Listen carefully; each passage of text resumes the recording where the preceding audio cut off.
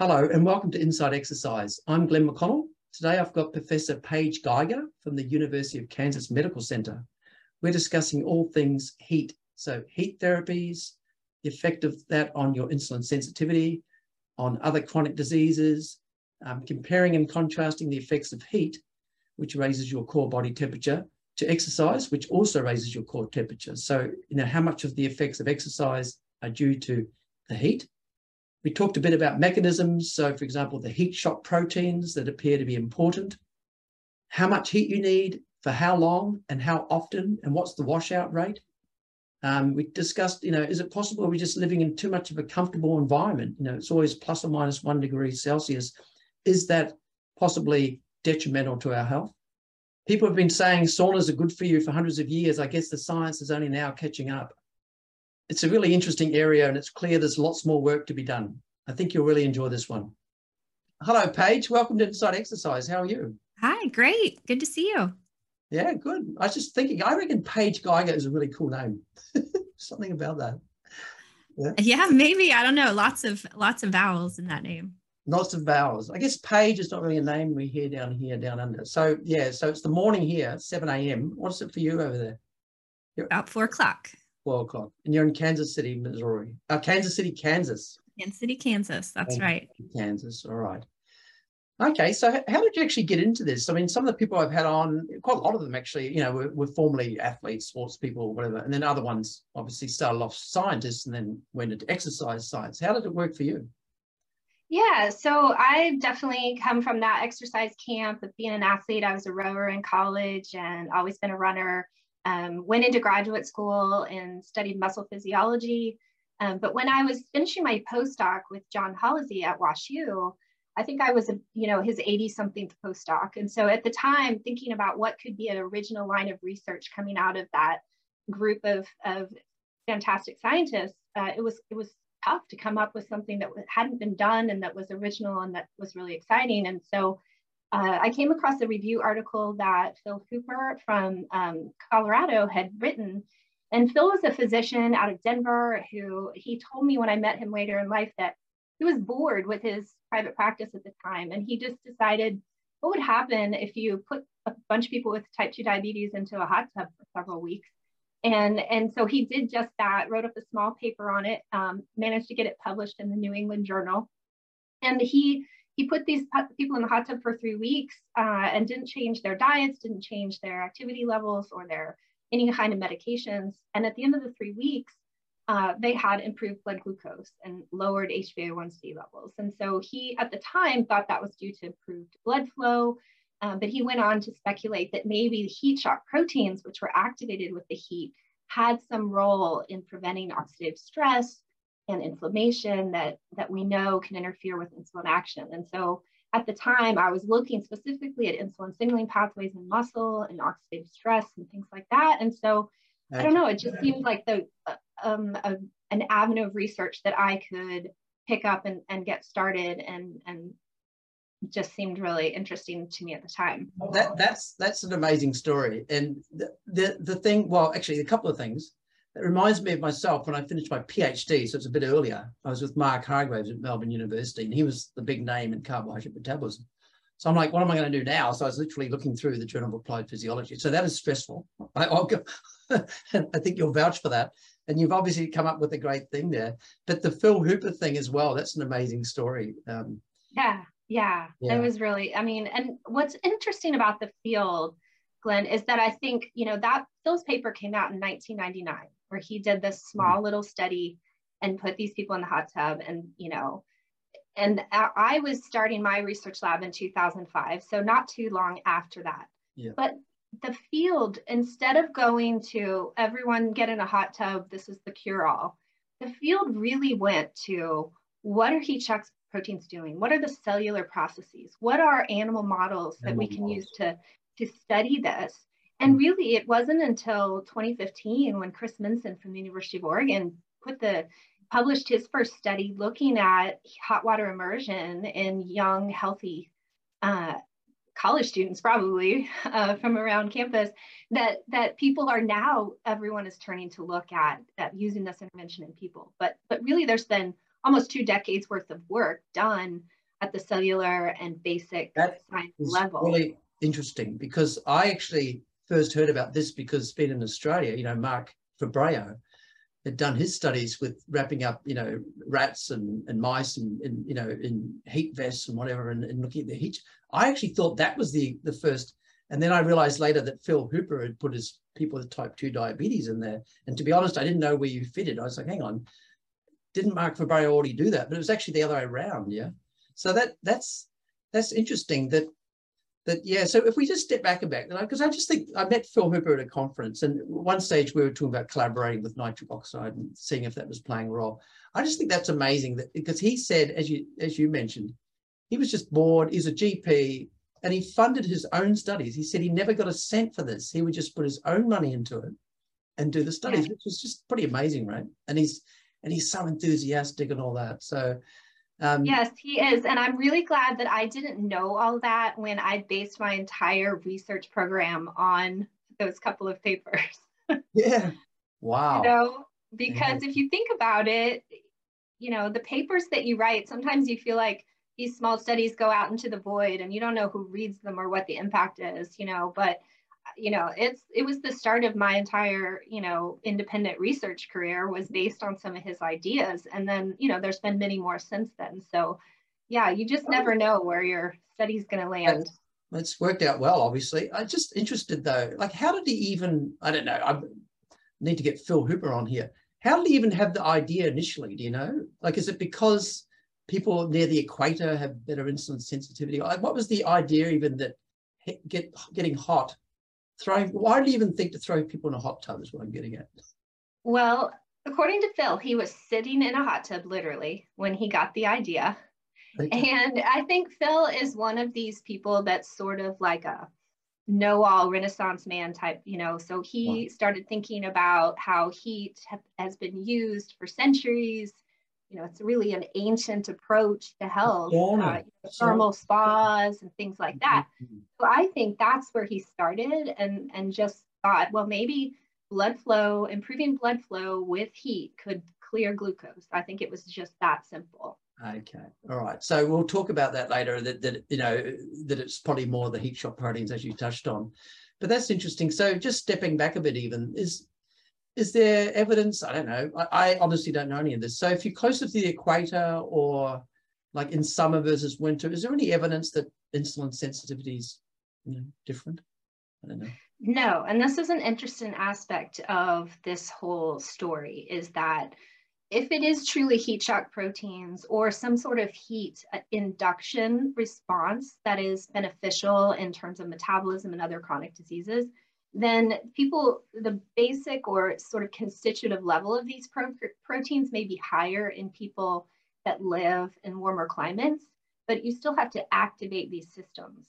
So heat shock proteins have this whole feedback inhibition, like most systems in our cells and our bodies. So if they've been activated, then they get turned off. So someone living in a warm climate is going to be protected from constantly having these heat shock proteins activated. And so they adjust. And so there's really got to be a stimulus, much like an exercise stimulus, to get these heat shock proteins to have these beneficial effects.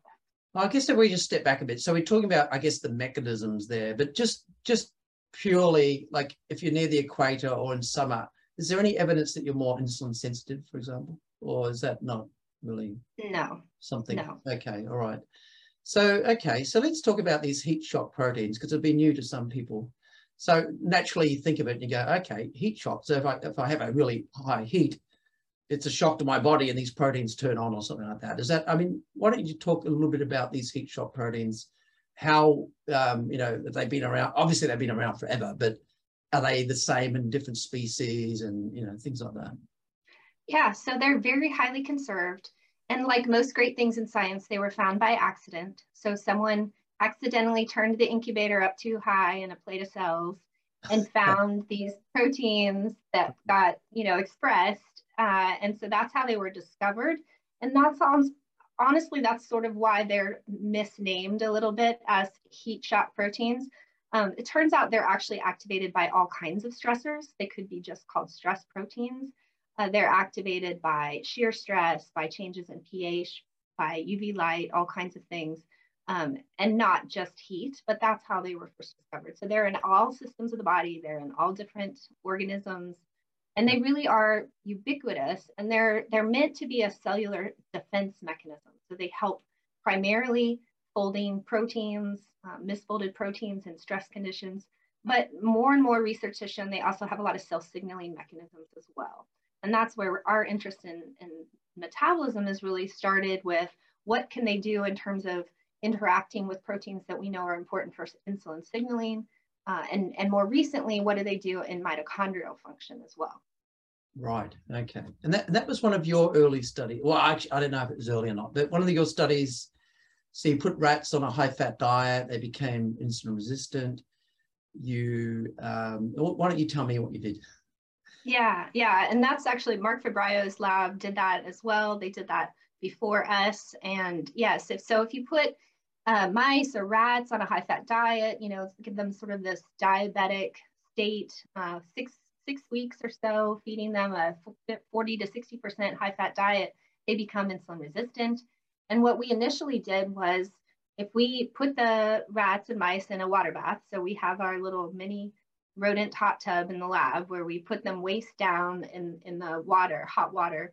If we just do that once a week for 20 minutes, we can completely prevent the effects of that 6-week high-fat diet. Wow. Both in terms of glucose uptake in the muscle, mitochondrial function, and different insulin-sensitive tissues like the fat and the liver as well. Wow. So that's just one 20-minute bout. Okay. Yeah, I always tell my students it'd be similar, like if you ate at McDonald's a high, Western diet, high fat every day fast food for, every meal of the day, and then just sat in the hot tub 20 minutes once a week. That's basically what we did with these rats. So it's pretty potent effect. So I guess, okay, sometimes with rodent studies and things, they make it a bit extreme. Like I always remember the studies where they looked at exercise and they did swimming, and they did 5 hours of swimming with a weight on their tail. And you say, well, that's not particularly, likely that people are going to do. Obviously, we don't have the tail, but so how hot did you make them? Is it something that we would, a human would never tolerate? Or?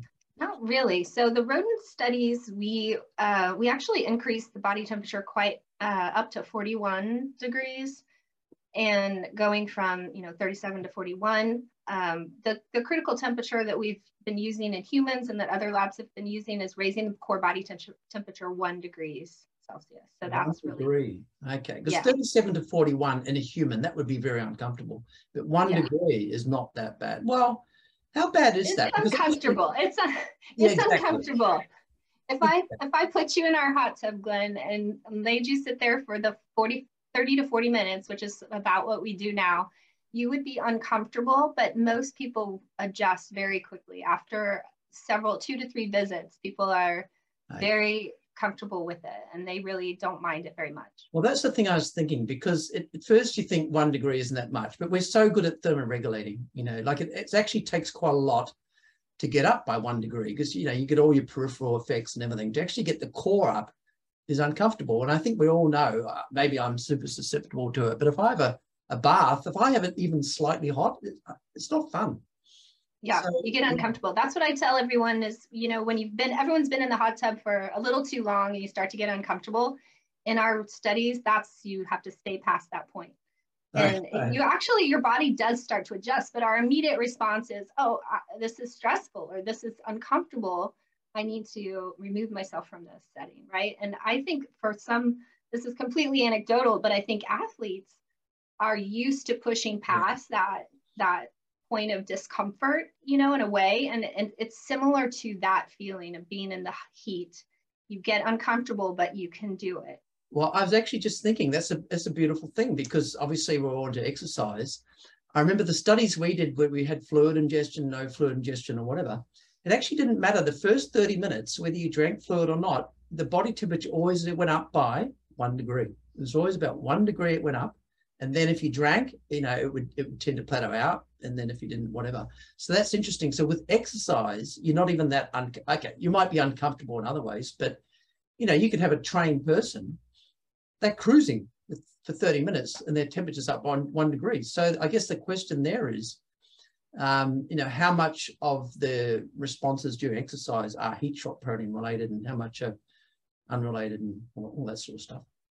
Yeah, I love that question because I think everything is heat shock proteins, right? So obviously they're not, but I do think that maybe many of the adaptations that or the benefits of exercise could come from heat proteins. So, you know, we've shown that they can improve mitochondrial function we've shown that they can decrease pathways of inflammation and things like that. And there's actually a lot of people studying sort of heat shock proteins and post-exercise recovery. So whether or not a pre-exercise heat bout, because you would induce those heat shock proteins, could then be protective against, say, eccentric exercise damage. Like those studies have been done. So, I'm sorry? Those studies have been done or haven't been done? They have been, yes. Okay. Well, maybe we'll get to, actually, I want to ask you about that now. So what did they find? So yeah, so if you can decrease some of the markers of muscle damage, you know, creatine kinase, things like that, by that pre-induction with the heat shock proteins. But again, some of those were animal studies, and whether or not those translate to you know, performance and things like that, I think there's still a lot to be done in that respect. Wow. Okay. Because that actually reminds me of, you know, preconditioning. They have a thing where yeah, why don't you just say that for a minute? Because I don't think I quite understand it, but I wonder if that could be heat shock proteins. Yeah. So you mean just like the idea of doing an exercise bout and turning on all those pathways? With the heart, you know, they talk about preconditioning with the heart. Is that? Yeah. Yeah, there's actually a lot of heat shock protein studies were originally done looking at cardiac studies. And so looking at ischemia reperfusion and things like that. And so having an ischemia response, turning on all those heat shock proteins and then letting them go and refold proteins and turn off inflammatory pathways was then protective. So yeah, I do think there's multiple things going on. There's sort of that preconditioning or protective effect before a bout, but also benefits to the actual bout itself, whether we're talking heat or exercise. During the bout. Wow. Okay. So maybe heat shock proteins is regulating everything.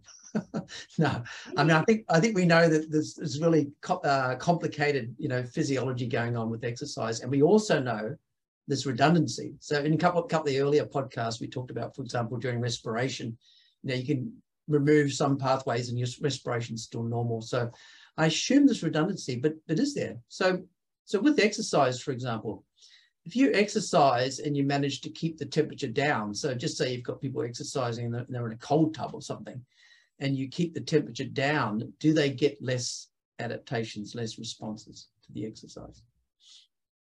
I don't know what some of the specific outcomes, I'm trying to think in terms of, say, muscle damage or something like that. But I know that those studies have been done where they either, you know, in a thermoneutral condition or something where temperature is controlled and you exercise, you still get the heat shock response. So because it's again, there's that misnomer. They're turned on by other things besides just the heat. Well, that's a beautiful thing. That fits perfectly in with the redundancy thing. So the heat shock proteins are important. And as you said, in humans, if your core temperature goes up by 1 degree, they turn on. But if you prevent that, is that what you're saying? Then it'll turn on due to the other factors. So like maybe the shear stress, which is for the audience, which is, you know, the blood flow pulsating through the vessels. I don't know, maybe the change in pressure during the contraction. I mean, yeah, and mechanical stress to contraction, changes in pH, and all the types of things that we know that occur with exercise in addition to that generation of heat. Wow. Okay. So pH is the acidity. Yeah. So okay. So what about when you have all these things adding on? I guess so. If you have the pressure, the shear stress, the acidity, the temperature, do you get a greater activation of the heat shock proteins? You know, I've always wanted to do those studies, and it's like I've never quite had enough hands to do them. I'd love to do sort of an isolated in vitro muscle prep that you can control the temperature and use contraction plus and without heat and really get at sort of the molecular aspects of that. I think you would see an additive effect, but I don't know that those studies have been carefully done to this point. Well, I know there's a guy, Aaron Peterson, because Victoria University I used to be at, but I'm still there. I'm emeritus professor. He was doing studies there. He was doing like, people were doing weights in like normal temperature and then doing weights in the heat chamber. So I guess that's the kind of additive, I think, idea. So is there like an additive? So if you have the temperature plus the exercise versus temperature alone plus versus exercise alone, is there like an additive effect? I guess heat shock protein activation, but also on the adaptations maybe to the training or the improvements in the insulin sensitivity, for example. Yeah, I think the answer to that is yes. I think timing could be important though. Again, getting at that idea of if you did the heat bout before exercise, for example, maybe you could get that additive effect. You know, you may hit a ceiling if you're doing them at the same time in terms of just how much you can induce these different systems. I think a lot of that we just haven't sussed out yet.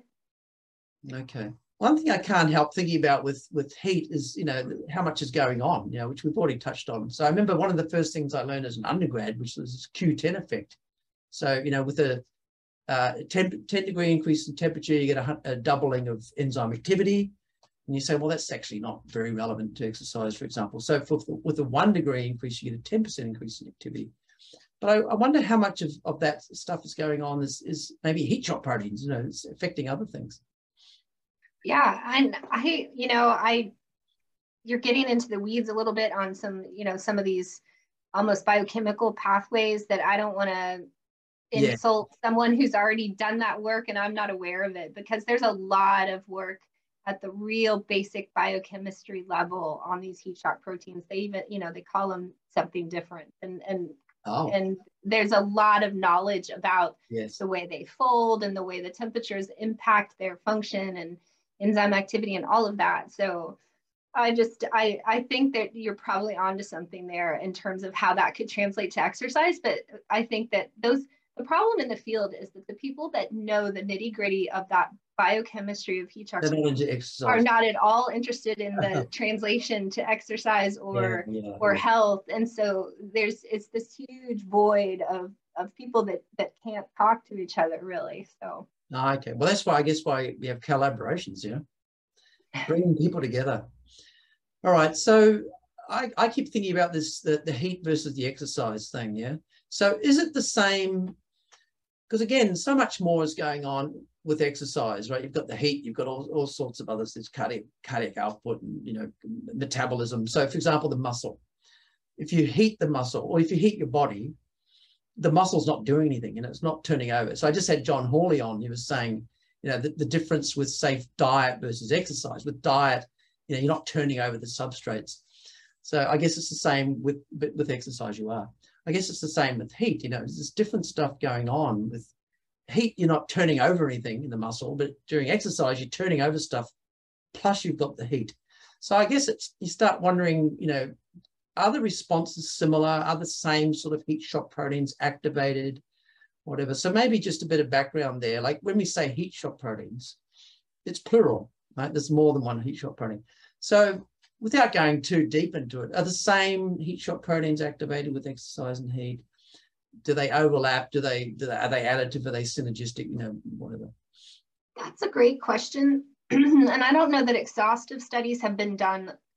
Well, in fact, I know exhaustive studies have not been done comparing heat and exercise.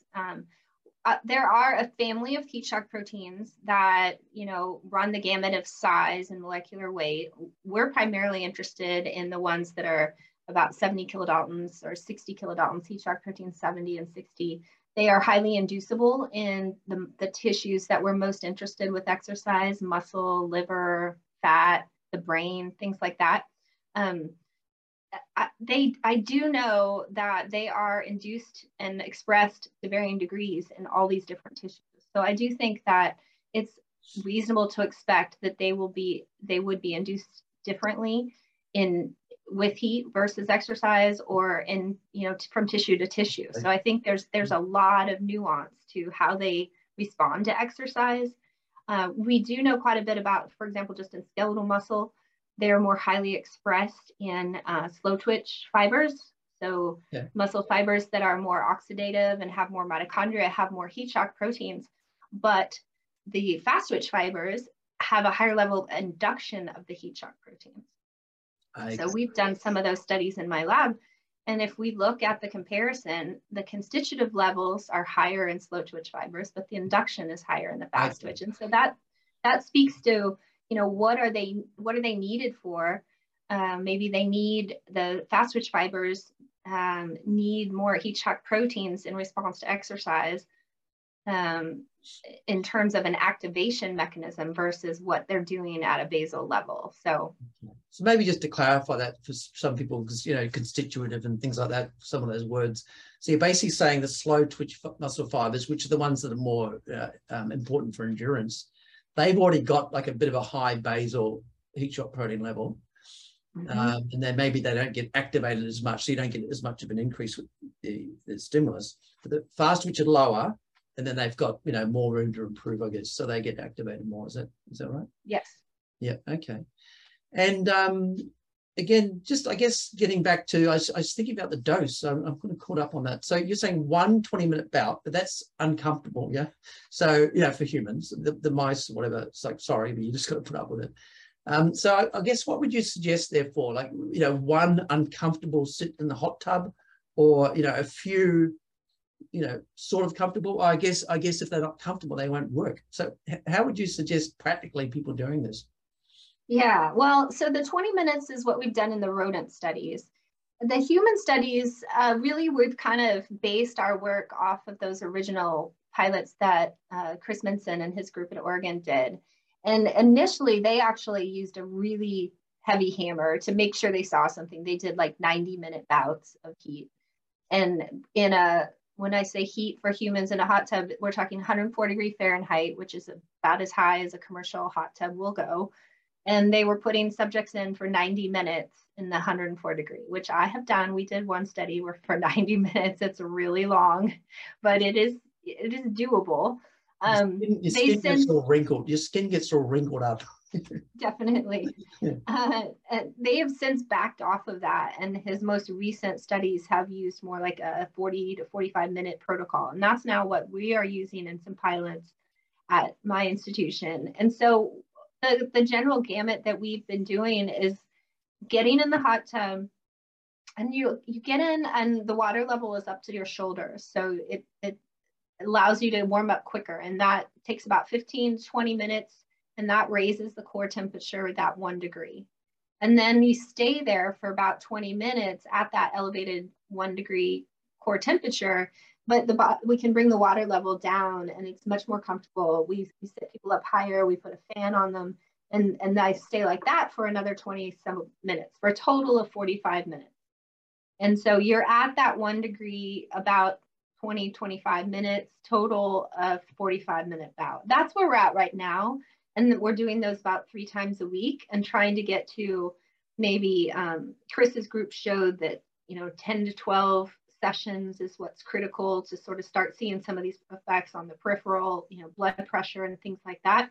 I'd love to see us kind of work backwards and figure out what the minimum level of heat is to see some of these beneficial effects, but we're just not there yet. Right now, we're still trying to figure out what we know works and then applying it to different patient populations and different disease conditions. I was, because I remember reading Phil Hooper's New England Journal of Medicine paper, which is, you know, again, is just a classic. So get people with type 2 diabetes, put them in the hot tub. And then as you said earlier, I think they had a lower HbA1c, which is the indicator that you know, that's sort of the last 3 months of glucose, the effects on the hemoglobin, you know, lower fasting glucose, I think. But didn't he only do like sort of 30 minutes? Didn't he just do it comfortable, like just jumping in the hot tub? Did, but I think they did them every day also. So I think he did 5 days a week over 3 weeks, and we're doing every other day. And again, I think where the field is at right now is what is a beneficial dose and what is a sustainable dose to get people to come in for these studies. Like, it's pretty hard to get people to come in for an everyday study, as anyone that does exercise studies knows. So right now we're working with an every other, and it seems very tolerable, and it also is showing the beneficial effects on cardiometabolic health that we're hoping to see. Okay, all right. And, you know, you've been an exercise person as well. Well, I can't help thinking, if I wanted to activate my heat shock proteins, why would I get in a hot tub and get all hot and then turn on a fan and all this sort of stuff? Why not just exercise? You know, because you're getting the benefits of the exercise. And yeah, absolutely. Is that the way you're sort of thinking as well? Like, you know, hey, you guys, you can do it this way, but if you want, not for your studies, obviously, because you've got to control it. But, you know, if you're just talking to your mum or your kids or whatever, would you say jump in the hot tub, or would you say go and exercise? Yeah, that's a great point. And, you know, this is an exercise podcast, and I'm a diehard believer in the benefits of exercise. And I will always say, you know, exercise first. But, you know, the facts are that there are a lot of people that cannot do enough exercise to get the benefits. So whether it's age or another chronic disease, you know, you have to really get your heart rate up to see some of the cardiovascular benefits. You have to be able to do this consistently. So I think that what I'm really excited about is that heat therapy could be the alternative for people that can't get the benefits of exercise. Fantastic answer. I was thinking that's perfect, because I'm thinking of able-bodied, you know, young or whatever. Well, you don't have to be young to exercise, but not injured or whatever. And I also thought that's a beautiful answer, and I'm sure you've said that in grant applications as well. And in our pilot studies where we're trying to recruit people, you know, we're doing a study right now where we're recruiting individuals that are 65 and older that have some metabolic risk or metabolic history that puts them at higher risk for Alzheimer's disease. And, you know, that's a disease that is close to my heart. My mom has Alzheimer's disease. And I mean, it's a whole nother concept to think how difficult it is to get people with dementia to get the exercise that we know is beneficial for them. They don't understand why they should get on a treadmill. They don't remember from day to day that it's good for them. You know, so there's a lot of things that can keep people from getting the exercise that they need. And so, you know, sitting in a relaxing hot bath is something that is a little bit more palatable maybe for a lot of different populations. No, that's a great point. Sorry to hear about your mum, by the way. No, that's okay. She's still very active and healthy. Oh, good. Okay, but that's a good way to bring up these other, because I was thinking, I keep talking about insulin sensitivity. That's sort of my background. So you just touched on some other things. So what are the other sort of chronic diseases and things that heat shock proteins do benefit? Well, I think there's been not a lot of studies yet, but they're starting to increase. So there's been some work looking at anything to do with, you know, blood flow, peripheral artery disease, things like that. We know that there's very dramatic effects on blood pressure. So again, the Minson group has shown that 8 weeks of heat treatment is just as effective at lowering blood pressure as 8 weeks of aerobic exercise, at least in healthy young subjects. So there's a lot of potential there. We've done some pilot studies looking at the effects of heat on peripheral neuropathy, whether it's diabetes, or we've done a study in patients with fibromyalgia, which is a population of people that are very young and have very limited options for any kind of therapeutic measures to help with the pain that they experience. So we've put those individuals in hot tubs, and it's been dramatic how much better they feel after several weeks of the heat. They're more active, they sleep better, all kinds of things. So, you know, we're just kind of scratching the surface. And like I said, our interest in dementia and Alzheimer's disease has a metabolic slant to it. We think that lowering blood glucose and lowering blood pressure in those individuals could be preventative for Alzheimer's disease, because type 2 diabetes is a major risk factor for Alzheimer's. So it's still, I think most of the studies that are going now are still in the blood flow, cardiovascular, metabolic health realm. But some of the studies some of the retrospective studies, say looking at cultures like Nordic cultures, Finland, for example, has done some retrospective studies showing that people that use sauna regularly, which is, you know, a staple of their culture, have lower risks of dementia. And it's a sliding scale. The people that go 4 to 5 times per week, as opposed to 1 or 2 times per week, have much lower levels of dementia in the population. So I think there's, you know, the sky's the limit. We just need more studies. So I'll be new investigators and graduate students out there looking for something to study. The field of heat therapy is in its infancy, so we need lots of people to take on all these projects. Yeah, they should contact you, huh? So yeah. That's the really interesting thing as well about the sauna, because that's obviously uncomfortable. I hate saunas. I know some people like them, but it's uncomfortable. So people obviously do things to do with getting hot that are uncomfortable. I mean, this sauna thing though is something that's been around forever. So are people using those studies much? So, when you think, how am I going to look at this? How do you choose between, the hot tub and a sauna? And I guess the hot tub's also going to have effects on your fluid balance and things like that as well. So. Yeah, and I think it's a matter of where the field started versus where the field's going. So the studies were initially the hot water immersion. Now more and more groups are looking at sauna and infrared sauna. The time for sauna to get that increase in core temperature, it takes a little longer because you don't have that direct convective effect of the water. But you're going to get some of the same benefits, certainly with sauna, and some of those studies are starting to come out. And what's exciting is, something that's been around for a long time in the athletic world is the use of diathermy to directly heat the muscles. So Rob Hidell's group out of BYU has done some really cool studies where they're just heating the muscle, and they can show a prevention of muscle atrophy with, sort of an unweighting model of inactivity. Okay. And so with just 8 days of diathermy, I think that's how long they did it for, they can inhibit muscle atrophy and also protect skeletal muscle mitochondria. So some pretty cool stuff with just direct heating. I keep realizing you say cool and I say cool. We're talking about heat, so we've sort of got it back to front. But they are cool studies. So that's interesting, because I was thinking about that earlier. How much is the core temperature increased and how much is the temperature in the muscle per se? So you're saying they just heat the muscle and they get the effect. So it's not necessarily a systemic thing. Yeah, and that's what's exciting about the field right now is more and more people are doing that. And Stephen Marrow, who's down at University of North Texas, is doing a really cool study where he's heating just the lower legs, so knee down in hot water, almost like hot water buckets, and older populations, and bringing down blood pressure just by doing that.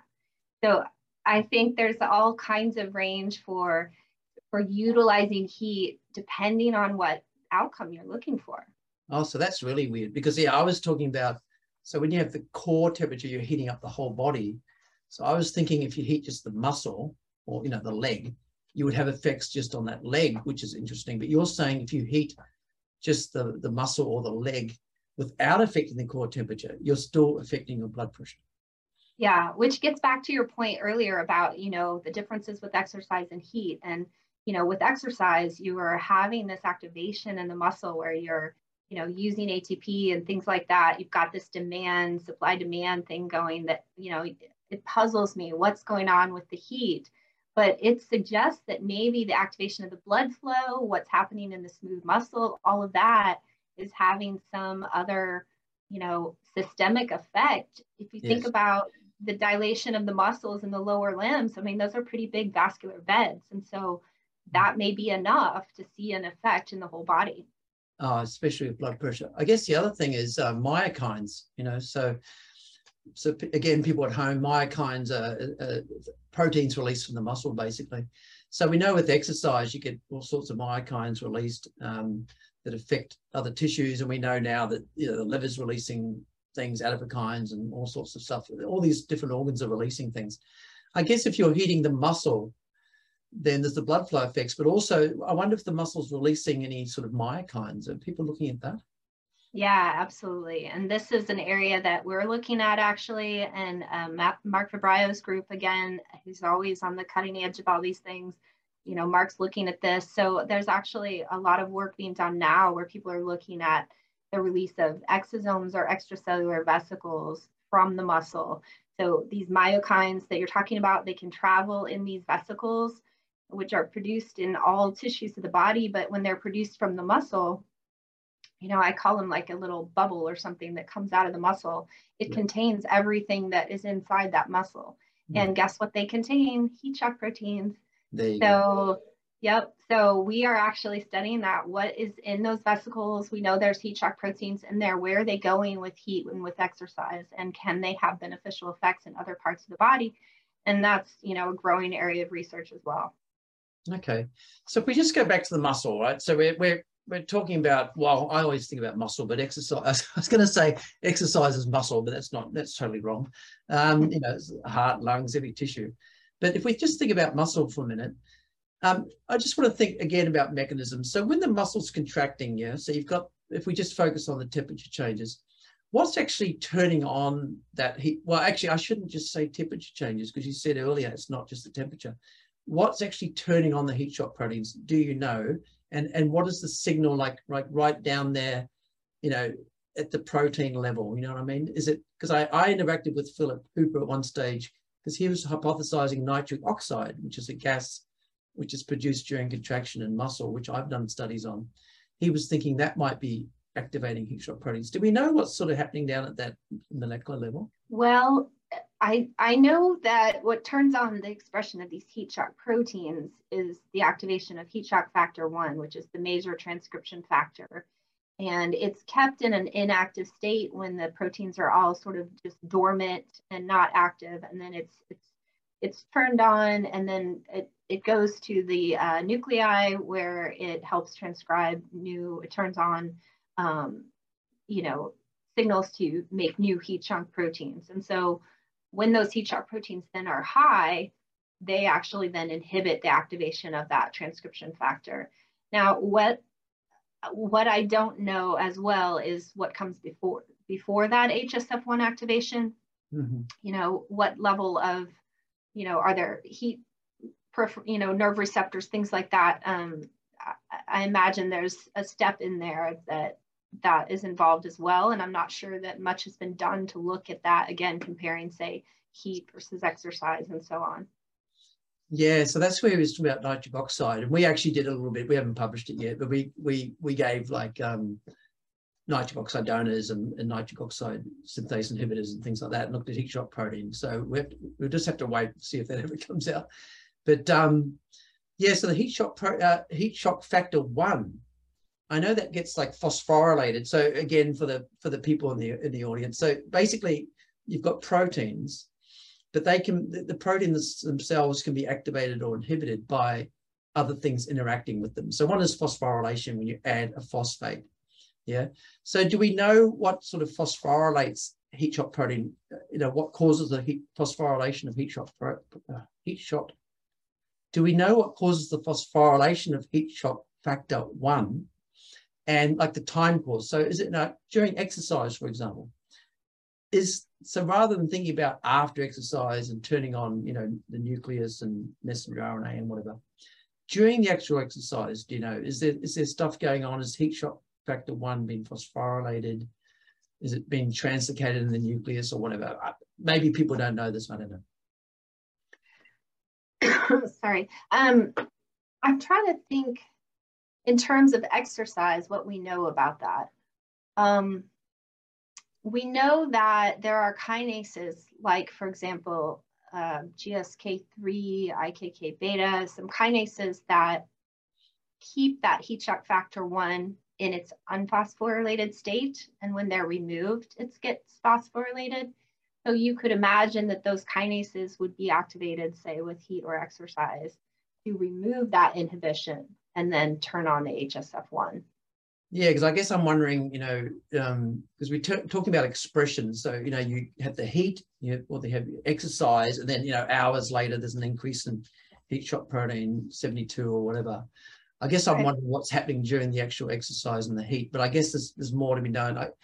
Maybe that they get phosphorylated and then it translocates the nucleus and this turns on this and that. It's the sort of stuff that we were doing, and I know you were doing. I think I looked at your highest cited paper ever, I think, was PGC1 alpha. So, you mentioned mitochondrial biogenesis. So PGC1 alpha is a big regulator of that.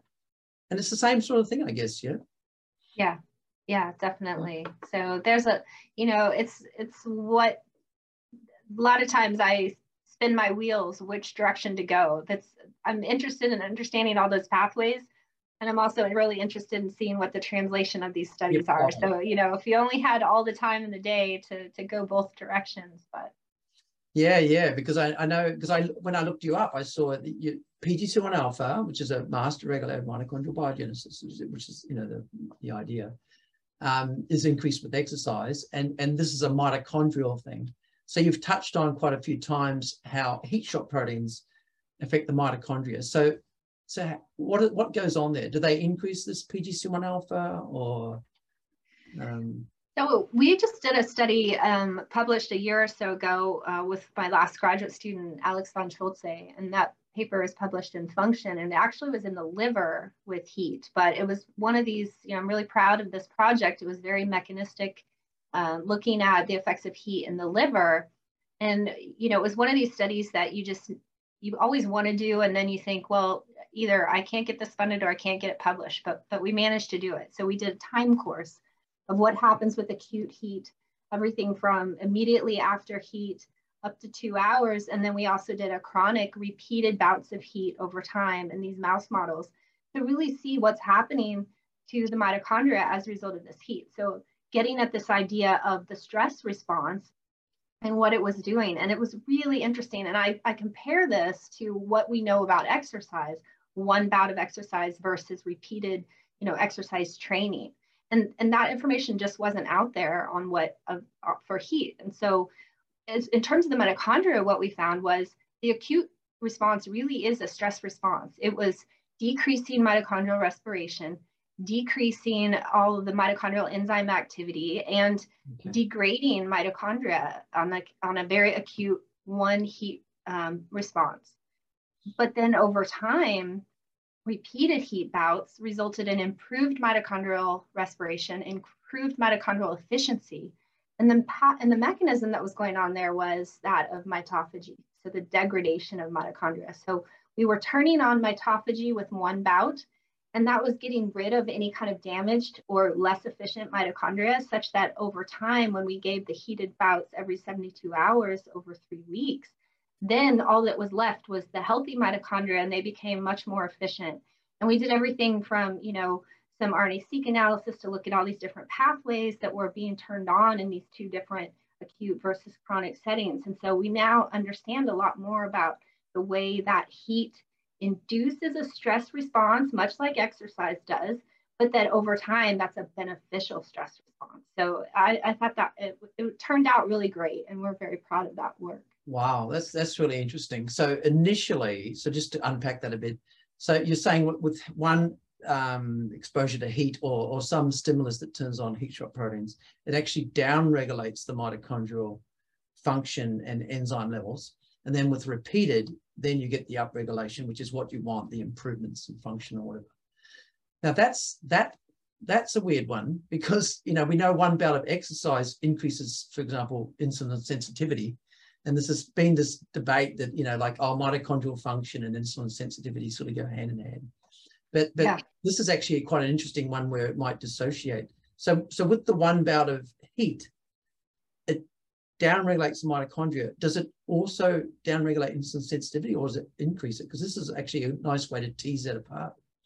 Yeah, that's a good question. So we didn't look at we've looked at markers of insulin in the liver, but we've done those studies in muscle, and one heat bout in muscle does activate and increase glucose uptake, much like one bout of exercise. So again, this may be tissue specific differences. This could be differences in actual, you know, glucose pathways versus mitochondrial pathways.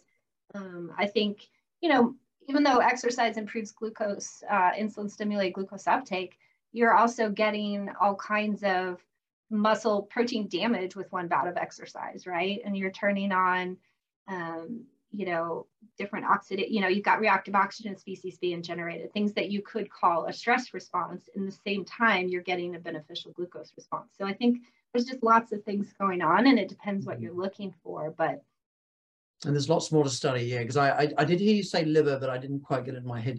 So yeah, this thing about the one lot of heat downregulating the mitochondria, that's the liver. So we don't know about the muscle, I guess. Is that right? Right. Yeah. I guess another thing is, what about washout period? So, you know, if you've had the heat exposure and you've had these great adaptations. How often do you have to do it? How long does it take to sort of wear off?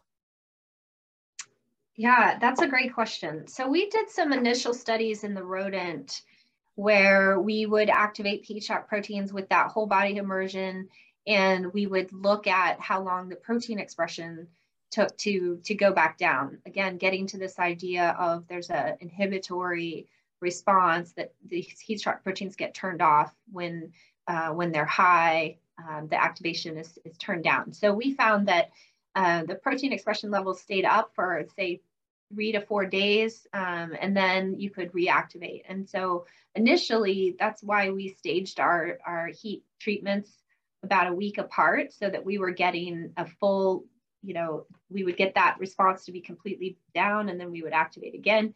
More recently, we did a study where we heated every 72 hours, again, in the rodent.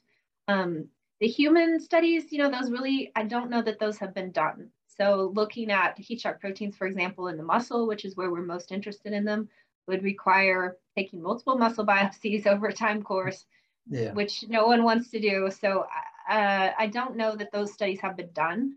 We have looked at activation of heat shock proteins in muscle in humans 24 hours after heat, and we don't see them still up at that point. So we're not sure if we missed the window, we were too early or too late. But those type of studies about how long the protein is up or how long the heat effects last really probably are going to have to be looked at on a tissue by tissue basis and a population basis to really understand. Okay. Interestingly, you saying population basis, it makes me think of, I had Claude Bouchard on a couple of weeks ago. So, he was talking about all sorts of things, but responders and non-responders and things. Does everyone respond to heat? That's a great question. I don't think we know.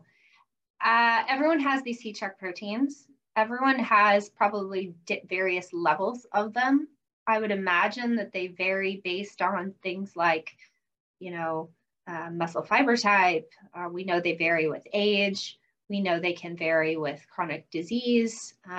So, there have been some studies, at least in animal models, looking at heat shock proteins with diabetes, and we know the expression levels are down, but they are still inducible. So I would imagine that even in people with different disease states, that they can still be induced, activated. But whether or not we see sort of a non-responder type population, similar to what we know you can see with exercise, I imagine we will. Maybe not non-responders, but not as, the effects are not as much, not as effective. Okay. Now, one thing I was thinking as well when you were saying that was, you said earlier on something about you can eat sort of a bad diet or whatever, and then just have 20 minutes of, exposure to a hot tub, relatively uncomfortable, but, whatever you said, 45 minutes or whatever. We don't necessarily want to suggest that to people. Is that right? Yes. I always say when I give talks, I am not an MD, I am a PhD, I am not prescribing this. We're a long ways from that. And it's definitely the case that there may be some populations that this isn't safe for. We know that heat shock proteins have been studied. They do strange things in cancer cells, for example. They actually are activated in cancer cells, so you might want to be cautious there. Neuropathy, where maybe the peripheral pain and heat receptors are not as effective, maybe there's some risk there. So definitely we need to figure out, which populations, might be less safe for these interventions, for sure. Oh, okay. All right. I was actually talking about saying if people on a high fat diet or eating crappy food, we don't want to be saying you can do that. That's fine as long as you jump in a hot tub every, once a week. Gotcha. Yes. Yeah. No, it's similar to, you can't outrun a bad diet, right? You can't out-heat a bad diet, I would say. There you go. All right. And you touched on age there as well. So is there any sort of interesting thing going on there with aging? Yeah, so limited knowledge about this in terms of what's out there in the literature, but we did an aging rodent study, and we found that we could activate the heat shock proteins just as well. And we found that we could induce a glucose uptake with a one heat bout in aged rats. Okay. And, you know, there's some other literature out there suggesting that the heat shock protein levels are lower with age, but you can still get that activation and induction. And certainly we're doing some studies now in older individuals, and they tolerate the heat really well. Okay. And again, whether or not we'll see as much effect on some of the outcomes that we're looking on, you know, we don't know yet, but I'm hopeful that we will. Even this fits with, you know, there's more and more coming out that with aging, responses to exercise are quite often normal. It's just they don't exercise as much. So, you know, I think there's more intact than we necessarily think. One thing that's been in the back of my mind is we kind of assuming, I guess, that the heat shock proteins are what are having these effects. So when you have heat, you get the heat shock proteins, and then you get the mitochondria, the insulin sensitivity, the muscle remodeling, whatever. Is there anything else going on with the heat? So you touched on blood flow at one stage. Yeah, that's a great question. My bias is obviously that heat shock proteins are the main mediators of all these effects, but that's a very good point that there could be other things happening. In terms of blood flow, you know, again, the heat shock proteins may be involved, but it could be, you know, a nitrous oxide mediated mechanism that is independent of heat shock proteins that, you know, improves things like shear stress and vascular function. There are some studies suggesting that you're changing membrane permeability with the heat, things like lipid bilayers, lipid rafts, things like that could be changed with the heat that may have effects on things, you know, like glucose uptake for sure. So definitely think that there are other possibilities at work. Just don't know for sure. Yeah, I guess it's like, again, everything's complicated in physiology and exercise and heat. I'm sure there's more going on than we realize. One thing I'd like to ask you about is, you know, people tend to think, you know, you do research, you get these great findings, you write a paper and off you go, but things don't always go to plan, right? Often you've got to troubleshoot, you've got to work out what's going on, or the study doesn't work out or whatever. Could you give us an example of where that's happening with you, or maybe everything's always gone to plan? Definitely not always gone to plan. We could do a whole nother hour-long podcast if you have the time. Yeah. You know, I think there's been a lot of things we've done that, you know, I would have loved to have seen come, you know, to fruition. You know, there were things we wanted to do where we're isolating the skeletal muscle and heating just the leg and getting at this idea of tissue specific versus a systemic effect when we were working with our rodent model. You know, we used to take heating pads and take them apart and try to make a mini rodent heat coil, things like that, you know, to try to get at, you know, things like that we've, things like that we've tried to jerry rig in the lab to get at some of those questions, and some of, you know, none of those ever worked very well. Certainly we've done some studies that we hoped would show bigger effects. We spent a lot of time working on a tissue specific knockout model of one of the heat shock proteins, and we knocked it out in the liver and didn't make a whole lot of difference. And getting back to your question earlier about redundant systems, and there's a lot of these heat shock proteins. So even though some studies, you know, Mark Fabrio's group has shown that if you overexpress heat shock protein 72 in the muscle, you get 50% increase in mitochondria, and you get these mice that can run for twice as long on a treadmill and things like that. So we thought for sure we would see an effect in the liver, and we saw very little effect on mitochondria in the liver when we knocked out that heat shock protein. So that was very disappointing. We did see some nuanced effects on glucose overall, whole body glucose regulation. So we do think it plays a role, but definitely in the liver, it didn't seem to play as critical of a role as it did in the muscle. And that was definitely disappointing. Okay. Well, I guess you mentioned the liver a few times. So what was your thinking there? Because I know you started off, you said you were looking at muscle. I think you said your initial studies before you went to John Lossey's lab was, why don't you tell us about that, your muscle, and then how you ended up being interested in the liver, I guess. Yeah, so I consider myself a muscle physiologist. I did a lot of single fiber work as a graduate student. I've got seduced into liver physiology from a colleague, these collaborations, how that goes. Yeah. John Tifo came to KU from Mizzou and came down the hall and started doing all this great work in the liver. And it just seemed like a good avenue. A lot of people weren't looking at the liver and heat shock proteins, but we know that the liver is very responsive to exercise.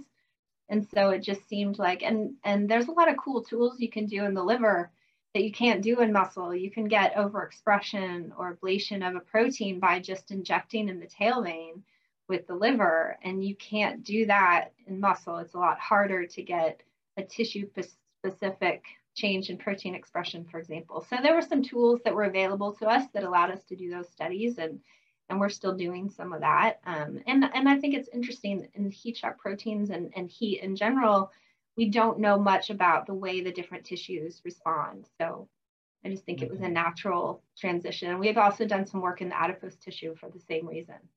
So that's an interesting point then. So if you think about insulin sensitivity, again, I tend to be a muscle person. So I think about, exercise or heat, increasing insulin sensitivity by affecting the muscle, because the muscle is the major site of glucose uptake. But what do we know about the liver there? So, because the liver is also insulin sensitive, and, diet and exercise affect liver's insulin sensitivity. What do we know there? Right. Right. So we know that diet and exercise impact the ability of the liver to, produce glucose and to, maintain whole body glucose homeostasis. And so, our interest shifted to fatty liver disease and how exercise and heat might impact fatty liver.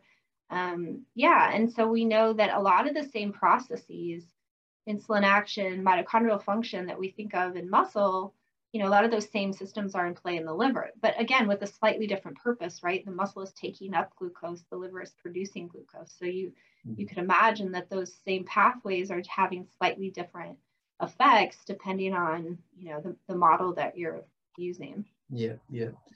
All right, so we'll start to finish up. One thing I was thinking about, I came across someone talking about their book. I can't remember their name now, but they were talking about how we're so comfortable nowadays. It's the problem of too much comfort or something. There's a book about that. And I was just wondering about with us, we're so used to being like plus or minus 1 degree, like if you put the aircon on, you put the heating on, you're just always in this perfect sort of thing. My feeling is that can't be good for you, because we know that heat has beneficial effects, but we also know, and we haven't talked about it, but cold can also have beneficial effects, with, brown fat and beige fat and whatever. What do you think about that? Do you think we should be less comfortable, in terms of thermoregulation? Yeah, I do. And I think, I like to think of heat, cold, and exercise as all stress responses that can be good for you. And, going back to my favorite, phrase that I've been using this whole time, cold stress turns on heat shock proteins too. So the reason they're misnamed, because they're stress proteins. So cold stress can turn them on as well. So yeah, I think that, we've sort of been conditioned to think of exercise as being good for us, but it's also definitely a stress and something that can be quite uncomfortable. But yeah, it's good for us. So I think, we need to shift towards thinking that way about environmental stressors, about heat. We battle with this idea as I'm writing grants on some of these applications of heat therapy. I run into this idea that too much heat is not a good thing, right? Everyone that's ever gotten into a hot tub at a hotel sees those warning signs. Don't stay in longer than 15 minutes, right? We are conditioned to think that that is harmful. And really, it's just uncomfortable. Yeah, so obviously, this is probably playing a role in why everything's so messed up, why we've got so much obesity and so much heart disease and so much cancer and everything, because we're not meant to be comfortable the whole time. We're meant to be hunter-gathering, so actually being active, trying to get food, and then, shivering in the cave, and then other times we're hot and we're just too comfortable. Yeah, I think that book, maybe I should have a look at that book, whatever it is. All right. Yeah, these are physiological responses. Absolutely. All right. So is there anything, I think we've covered a fair bit. Is there anything you'd like to get out before we finish up? It's been great. Yeah, no, when are you going to get your hot tub? Yeah, exactly. I've got a bath, but what is the difference? Hang on, a bath and a hot tub. The hot tub is when you can turn on the bubbles, I guess. Yeah, and the hot tub usually has some kind of motor that's going to keep the heat up. Oh, like circulating. Yeah, and keep that steady temperature versus a bath. Once you've run the water, it's going to start cooling down. So that's the big boundary difference. layer. You also get that boundary layer. You got to keep moving it. So when you hurt your ankle and you put it in ice, if you just leave it there, it doesn't feel that cold. You've got to keep it moving around. Yeah. Okay. Yeah. Okay. Maybe I need to get it. I'll talk to my wife about it. There you go. Sounds good. Okay. Well, thanks again for coming on. Actually, are you okay if people contact you? Are you on Twitter or? Yeah, sure. All right. So how would they contact you? On Twitter, I'm at Paige Geiger, PhD. Yeah. So all right, cool. There's a lot of good science on Twitter these days. So I try to keep up a little bit. And there's also a lot of crap on there as well, actually. That's part of the plan with this podcast is instead of people getting their information from influencers, why not get it from the experts such as yourself? Yeah. Excellent. Okay. Yeah. Right. Well, thanks for giving me the chance to talk about this. This is fun. Thank you. I've learned a lot. So it's been great. Okay. See ya. All right. Bye. Bye.